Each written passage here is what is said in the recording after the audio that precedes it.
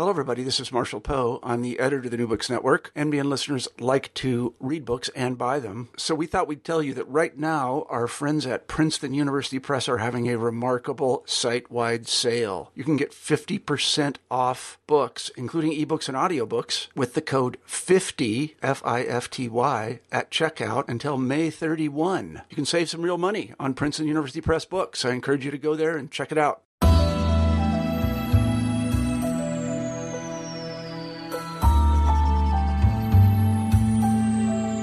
Welcome to the New Books Network. I'm Stephen Pimpare, host of the Public Policy Channel, and today I'm pleased to welcome Jonathan Morduch, who is the co-author with Rachel Schneider of The Financial Diaries, How American Families Cope in a World of Uncertainty, new this year, 2007.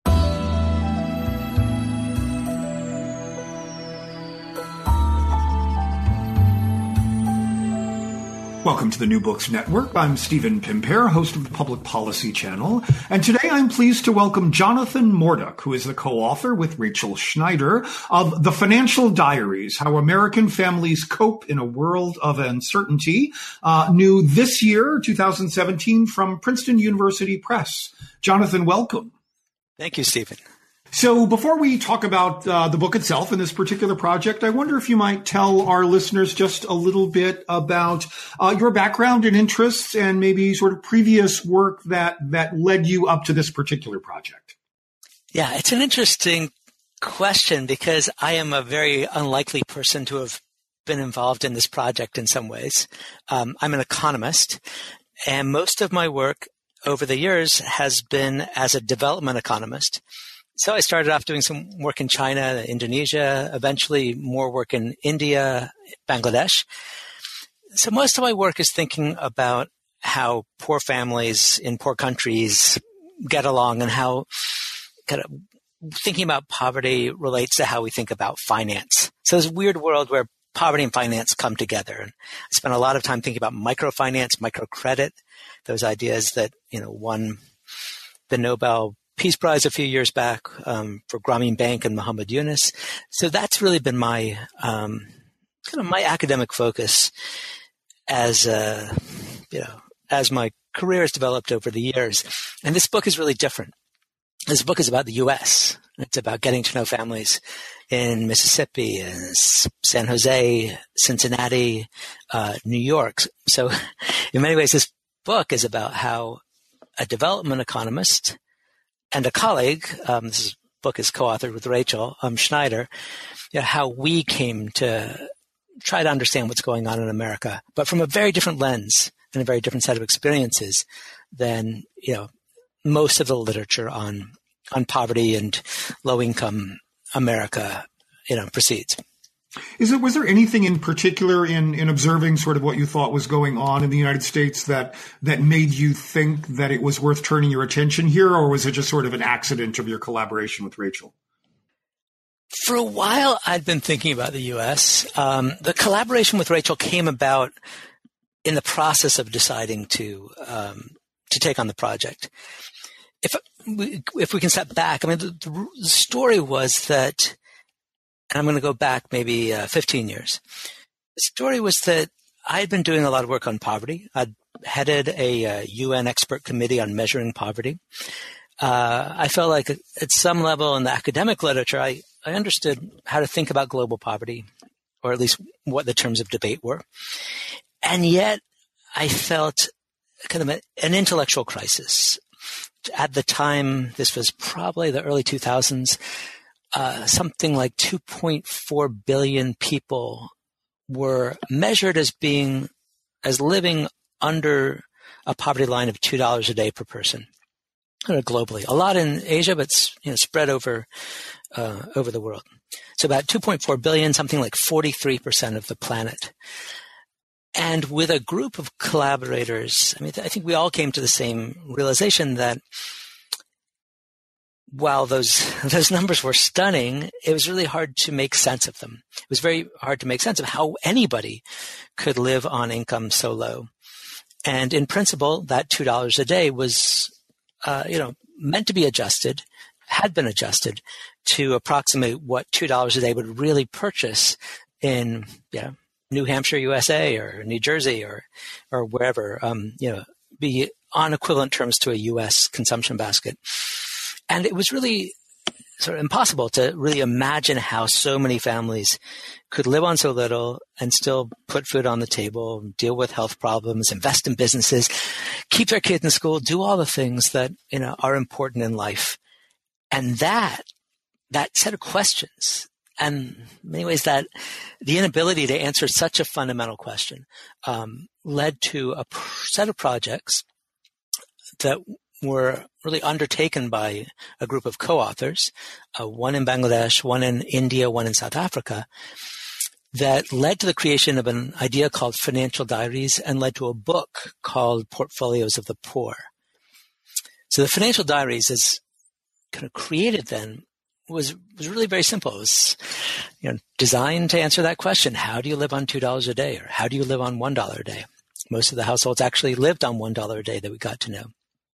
And the method was to just follow the families, create a research team, follow the families, track everything they earned and spent and borrowed and shared over the course of a year. So it was a fairly intensive, difficult piece of research that focused on a small group of families only. It was so intensive that we didn't try to track thousands of families. It was roughly 30, 40 families in each country, but we tried to get to know them in a way that most economists, at least, wouldn't get to know households. So very different from the one-off surveys that are typical in academic work. So that, I'll just give you a sense of what that book, Portfolios of the Poor, did. Is it started to change some ideas, and it generated a lot of attention in a few ways. And one of them was showing that, as opposed to what our assumptions had been, that poor households living at that level would necessarily be, living hand to mouth, kind of consuming everything as quickly as they could. That instead, because they were living on so little and because their lives were fundamentally unstable, they were actually spending a lot of time trying to save, trying to borrow. They actually had active financial lives, much of it, through the informal sector, through relationships with family and friends. But they were thinking about it all the time. It was a huge activity. And that book and that research started to open up conversations about the financial lives of the poor and took it well beyond, what I've been working on before, which was microfinance, which is really very focused on, production loans for poor families who want to grow businesses. They said, hey, poor families are a lot like the rest of us, or, typical people in the U.S. who may want to invest in a business or something, but also need to pay the bills, need some liquidity, have a whole range of financial needs. And if anything, the poor need that more than richer people. So in many ways, it flipped our ideas. So let's, before we talk about what you discovered by importing those methods into looking at the United States, can you just talk a little bit about how many households you looked at, where they were, what they had in common, and then how you actually gathered data on their spending habits, and I guess a little bit also about why that matters given the other kinds of data sources we have available and what this does that those don't. So we're in the U.S. now, right? So in the U.S., we, in the end, tracked 235 households. So bigger than the work we'd done abroad. We were generously supported by the Ford Foundation and the Citi Foundation, who really actually had approached us in the beginning and said, hey, Rachel and Jonathan, you guys should work together, and we're willing to fund this project. We started off with something like 400 families and then sort of narrowed it down, partly through attrition, to 235. We had no sense that we were trying to create a nationally representative sample, a statistically representative sample where we could say, hey, 42% of Americans do this or that. But we were trying to capture something that was typical. We focused on low-income, moderate-income households. So roughly a third below the poverty line, maybe a third between the poverty line and twice the poverty line, so sort of near poor, and then a third beyond that, sort of close to the area median income. Everybody that we were focused on had at least one family member with a job. So we were not looking at the poorest of the poor or people who depend exclusively on the state. We were not looking at retirees, for example, who weren't working. So we were trying to identify households that were at least somebody who's working, trying to get by in America, trying to sort out how to make progress in an environment which has become increasingly difficult for the bottom half of the distribution. And what is it that how did you get, you were looking for information both on their income and their expenditures. How did you gather those data? It was really painstaking. So we hired a research team of 10 people. They were sort of spread out across these different sites, some in Mississippi, some in San Jose, some around Cincinnati, both in Ohio and Kentucky, and some here in New York. And they met with the households, ideally every 2 weeks. We call this financial diaries, but in truth, it's a survey. But it captures the kind of intimacy of a diary and also, sort of many of the hidden elements that you would only see in a diary. And they met with them every 2 weeks or 3 weeks, sometimes a bit longer, and went back through everything the households had earned and when they earned it, how they earned it, everything they spent, when they spent it, how they spent it, whether it was on a credit card or cash, or maybe it was an in-kind transfer. Maybe, we were looking for things, for example, if, you helped out someone by babysitting for them, or someone helped you out by babysitting for them, or, informal transactions like that. So we were looking for earnings. We were looking for spending. We were looking for saving, borrowing. Every financial transaction we entered into this sort of crazy customized database that we had created for the project. So it was all very structured, to give a complete picture, and then we could see inflows and outflows and do quality control checks. So I was just going to say after we did this, our idea was to, follow the households for a year. We spent another year then doing quality control and going back and checking on any big discrepancies in the data. So we really wanted to get this right. This was an opportunity that doesn't come along very often. So we really wanted to spend the time to make sure we had the story. So let's start talking about the story that emerged. What's the takeaway headline from what it is that you feel that you've learned about what's going on in the financial lives of these households? The biggest headline, or the one that's gotten most attention, is that we saw lots of income volatility. So, we more or less, we expected that households would have fairly stable incomes. They would probably be low. That's a lot of the attention was on, low wages. We were surprised by how volatile it was, that from paycheck to paycheck, month to month, households' incomes were fluctuating, hugely. To give you a sense of that, we started counting spikes and dips in monthly income. So that would be, a month where your income was 25% or more above your average, or 25% or more below your average. And on average, we saw that there are a lot of averages there, I know. But across the sample, we saw that on average, the households had 5 months out of the year where they were either experiencing a spike of this kind or a dip of this kind. And so this idea that, life's generally pretty steady and you start to plan and budget around that, that went out the window. So we saw a lot of households having a real difficulty planning and saving and doing all the kinds of things that I think better off households might take for granted. So that was the big headline. Although you did discover that even in the sort of the households at the upper end, you were seeing similar rates of volatility there as well, yes? We were seeing volatility at the upper end as well, not quite as pronounced, but we were definitely seeing it there as well. Somewhat different reasons.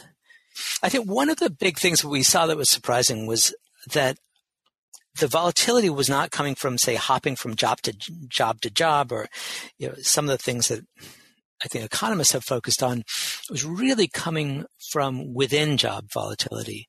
So you might have a job, a steady job, but your paychecks would not be steady. So, for example, we started the book with a story of a truck mechanic named Jeremy who works on commission. And it turns out that as a truck mechanic, this was one of the many things I learned in this study, as a truck mechanic, you do really well in the middle of summer when it's incredibly hot and the dead of winter where it's incredibly cold, where the trucks, start to fall apart and the tires blow out. And that's when he would earn most of his money because he's working on commission. Spring and fall were really hard for him. And that created all kinds of complications for his family, including the fact that at some points of the year they actually, qualified for state benefits, even though on average they were not. One of the many things that I thought was interesting is that you discovered that sort of there's like Jeremy, this sort of this predictable kind of volatility, right? That pattern tends to be fairly consistent from year to year. And there are some sort of fascinating and interesting things that the family does to deal with that. And there are other kinds of volatility that are not so predictable. Can you talk a little bit about what that might look like in a household? And then we'll start to maybe unpack those both a little bit. Yeah, the unpredictability was most pronounced on the spending side. So the income patterns would go up and down, and mostly in a broad frame, they were fairly predictable. You knew that, Jeremy knew the spring and summer were worse. We tell the story of a card dealer in Mississippi who had great summers, Janice. Everyone's at the casino in the summer, and fall comes around and they all clear out. Winter's really hard for her. She saw it. So Janice and Jeremy, they were really trying to save. Where we saw the biggest difficulties with volatility was on the spending side. So we saw levels of volatility there as well. And it would be unpredictability from, your car breaks down, a lot of health issues, roof needs fixing. Those were the situations where households were getting into most trouble. And so the tough thing was the households mostly didn't have stability on either side. So, if Jeremy's, big expenditure moments were at the same time that his, big income moments were happening, he'd be fine. But it was this mismatch between ups and downs in income and ups and downs in spending needs that were really pushing the households into dangerous territory. You also talk about sort of the ways in which some of those effects can compound. You talk about a ripple effect volatility. Can you talk a little bit about what that is and how that plays out? So we do find ripples of various kinds. So some examples of ripples would be where, you might have trouble. You might have, say, low income together with, an important bill you need to pay. So let's say you got to pay your utilities to keep the lights on, but to do that, then you've got to, not pay your rent this month. Households are often facing these hard choices. What would then happen the next month is, well, the lights are still on, except now you've got double the rent to pay. And possibly a late fee on top of it. Yeah, exactly. And there might be an overdraft in the mix too. And so it would compound. And those were the hardest times. And often, they would be unresolved until, say, tax season came along and the household got a refund that allowed them to catch up. Yeah. So, I mean, and I want to talk about sort of the ways in which households try to smooth both income and expenses over periods of time. But I guess before we go there, I want, why should we care about this? Why should we think about this as something different than the kinds of ways in which we think and talk about poverty ordinarily? What is sort of useful about thinking about this kind of volatility in that context? So if households had great ways to deal with this, right? If saving and borrowing was easy and as easy as economists, write down in their models, then we wouldn't have problems. We really shouldn't worry about this. Households could deal with it on their own. But we know that households are living without a lot of slack. The Federal Reserve has this incredible survey called the Survey of Household Economic Decision Making. And there's a statistic that just jumps out from that, which is that 44% of the Americans they surveyed couldn't come up with $400 in an emergency based on, existing resources. Right? And it's worse. That situation's worse for low-income households. It's particularly, worse for Black and Hispanic families. So clearly households are having difficulty with the coping mechanisms.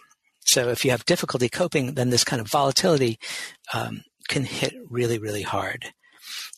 And part of what it's saying is, we think about insecurity in America often as a jobs issue. But today, unemployment is really low. It's like, in the low 4%. And so the economic anxiety that households are facing can't be explained in the ways that we used to explain them, which is about, do you have a decent, steady job or not? What we're seeing is people with steady jobs, but they don't have steady incomes. And that changes everything and gives us a sense of kind of a divided America where one part is secure and another part is fundamentally insecure. And a lot of work being done by sociologists and social workers at Chicago looking at hours in the retail and service sector, are showing what's going on in part of this story. But there's a lot of other work that's happening across disciplines that's starting to lay out this story about, the increasing instability of the American labor market. We've also, we've got, some sort of mismatched programs and institutions, right? I mean, if you think about sort of traditional income support programs, welfare programs, they are based on the assumption that when you report your assets and your income, that's relatively stable. But if your income is fluctuating wildly from week to week or from month to month, your ability to access food stamps is going to be radically complicated, right? So that's going to sort of have this other kind of effect in terms of what kinds of resources we provide to people who might be low income. Yeah, exactly. We've got a welfare system that is designed for a different era and not designed for this kind of fluctuating moment. And so we put all these burdens on households that aren't appropriate now. I think they were built with good intentions, but recertifying, right? We find that people are asked to recertify at times when, they're actually having a good moment, but then they have a bad moment after. So there are problems like that. But there are also, we see problems of different natures. For example, we often impose asset limits. So if you're in public housing or in some places, if you're on SNAP, on food stamps, you can't have too much saved in the bank. And, that was imposed, I think, with a good intention. You want to make sure that the public resources are really going to the people who need them. But if you're in a situation with volatility, you need to have that buffer in the bank. And there's a really interesting study done by the Urban Institute that shows that the households which are able to build up that buffer in places where the asset limits have been lifted, say for food stamps, when they get off of food stamps, they're much less likely to go back onto food stamps at a later point. And so we have a lot of policies built for a different era, and some of the provisions are really undermining the success of the programs and of the families that we're trying to help. So can you give us a little more sort of sense of what households are doing to manage the volatility? How are they in fact able to smooth consumption in ways or smooth income on the other end of the spectrum in ways that anticipate this and manage it, and what are those strategies look like for some folks? by and large, this is really, really hard. Right? I mean, it's just so much instability. Because you're managing exceedingly scarce resources, no matter what you're doing, right? Yeah, exactly. I mean, I came away impressed, humbled, by getting to know what the households are doing. They're not, all doing brilliantly or perfectly by any stretch of the imagination, but very few are passive in the face of this. I'll give you a sense of a few things they're doing. Janice, for example, the casino card dealer in Mississippi, she knows that she earns more in the summer and she earns less in the winter, and it's hard. Winter comes along, her grocery shopping definitely gets cut back. It is a hard time for her family, but she does try to manage. And so one of the things that she did was open an account at a credit union about an hour away from where she lives. Right? And she's like, that's fine for me. And she said, and I said, that credit union has really lousy hours. And she said, that's good. I like it like that. And she knows that if she puts the money down there, it's going to be hard to get to. And she's looking for the right level of inconvenience, and having to drive an hour, down the road was the right level of inconvenience for her. Anything more convenient than that, she fears that she would have dipped into it too easily, and then the money wouldn't have been around in December when she really needed it. But anything.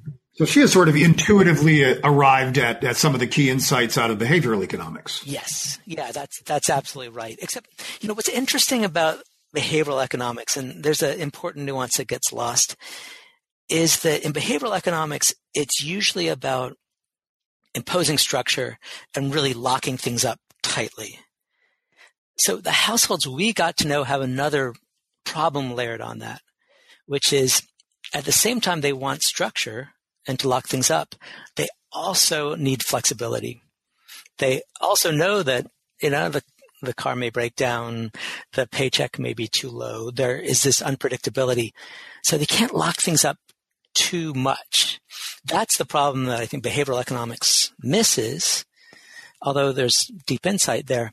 And so the households are kind of having to jerry-rig things or create these workarounds. And, Janice, she also chopped up her ATM cards to make it that much more difficult. But, yeah. She said it worked for her. Yeah, go ahead. Yeah, I was going to just ask what else the people are doing. I was just going to say, so another thing, we got to know someone named Robert. He's here. He works in IT. And when I say here, I mean here in New York City. Works in IT in New York City.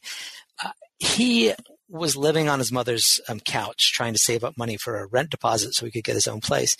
And he saved by giving the money to his mother. And we see a lot of that as well. In fact, I see a lot of it abroad. We call it, using a money guard.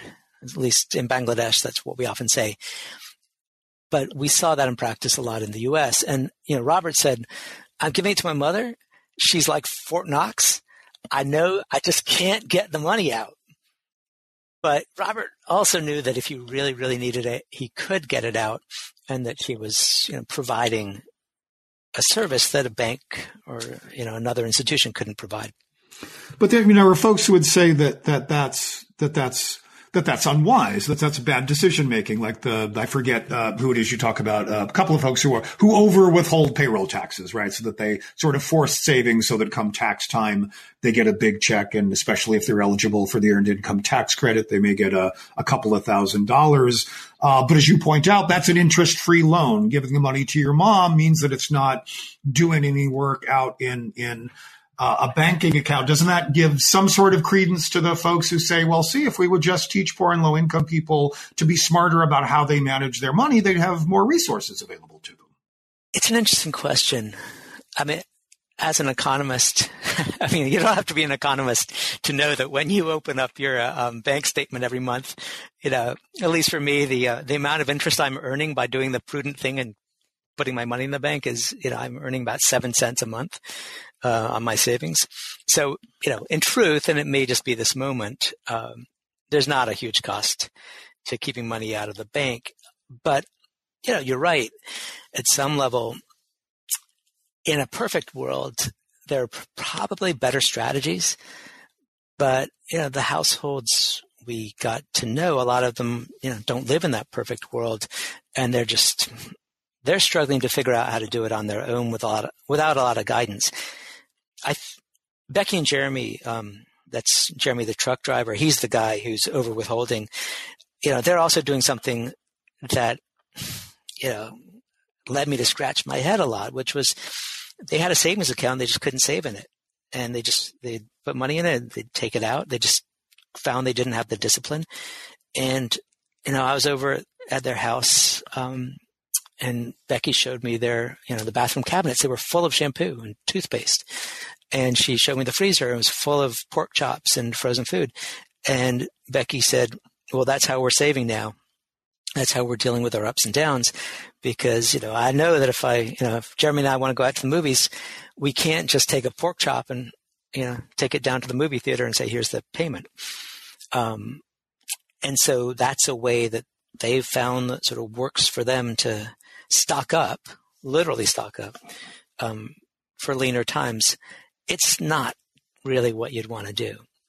And there are better solutions, but households are doing what they can. And I think what Rachel and I took away from it is it led us to think, well, if banks or if, smart folks in Silicon Valley who are trying to think about, financial technologies, if they understood the households better, there may be better products that could be created that would address the needs of these households. And so it's a big part of America, but they're systematically under the radar of both the government and the private sector.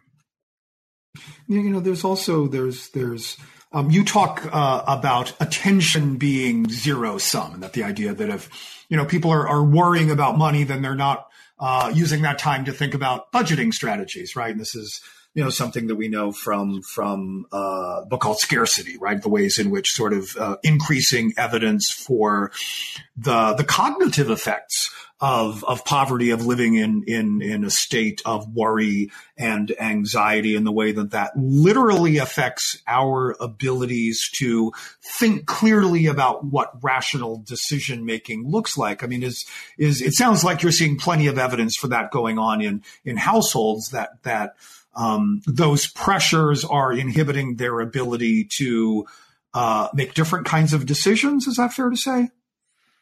Yeah, I think that's fair to say. I mean, it's interesting. The book you mentioned, Scarcity, it's a fabulous book by the psychologist Eldar Shafir and the economist Sendhil Mannathan.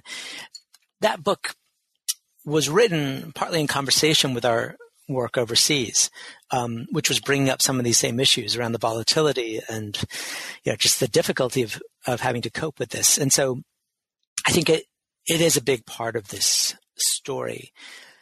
I guess a couple thoughts. One is what that idea of attention scarcity is about saying, hey, households don't have a great platform or a great kind of environment in which to think about these and work on these really complicated situations that they're in.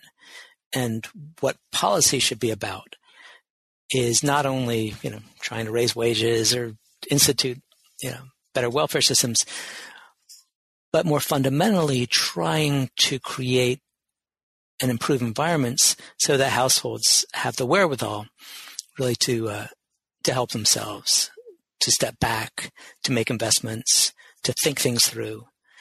Part of that's in, attention issues. And part of that, we argue in the book, goes beyond attention issues and goes to, the fundamental instabilities that households are really facing. So let's, as we work our way toward the end of our time here, can you talk a little bit about what should we be doing? What do those policy solutions look like in your estimation? So there are really two dimensions you could think about it. One is addressing the fundamental instabilities, and this other is, okay, given that there's instability out there, helping improve coping mechanisms. So address the underlying problem or address the ways to cope with it. The underlying problem is a tough one, but that doesn't mean we can't do something about it. It's part of a shift in the labor market toward service and retail jobs that, provide tips, where compensation is based on tips rather than steady income, for example, or commission or self-employment like Uber. There are a couple of things one can do. Seattle, San Francisco, New York all have legislation that says that firms employing hourly workers have to give hourly workers more stability, more notice. Can't just spring, variable hours on them. So that's one kind of thing, legislation. Another thing is, part of what's happened, and this is a much bigger story, is the decline of unions. So collective bargaining and workers, what's happened is workers are seeing that risk is increasingly being placed on their shoulders and they're not able to deal with it.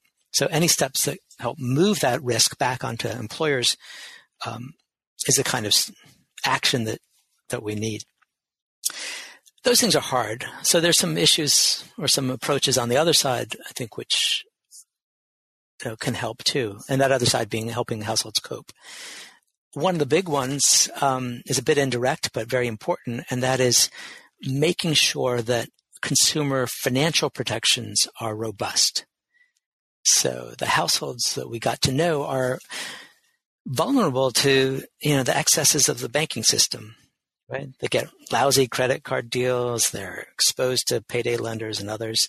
The Consumer Financial Protection Bureau in D.C., established under Obama with Elizabeth Warren's strong promotion, has gone a long way to help shift the balance. We need to protect the CFPB, and that's key. There's also a lot of interesting stuff that's happening on the fintech side. I'm not someone who really thinks that, an app is going to save your life, but there are actually some cool innovations that I think, others can learn from. And one of the innovations, we were having a running conversation with them while we were doing the research. It's a startup called Even, and it's an app. It sits on your phone, and Even takes in data. It's sort of algorithmically driven. It takes in data on your income and your, all your resources, and it tries to create a smoother income flow for you in a world in which your income goes up and down. So it knows algorithmically when you're having a better month or a better paycheck, and it gives you the option of just grabbing some of that money and putting it aside. And then it also knows when you're having a lower paycheck, and it can pull the money from that stock and give it back to you.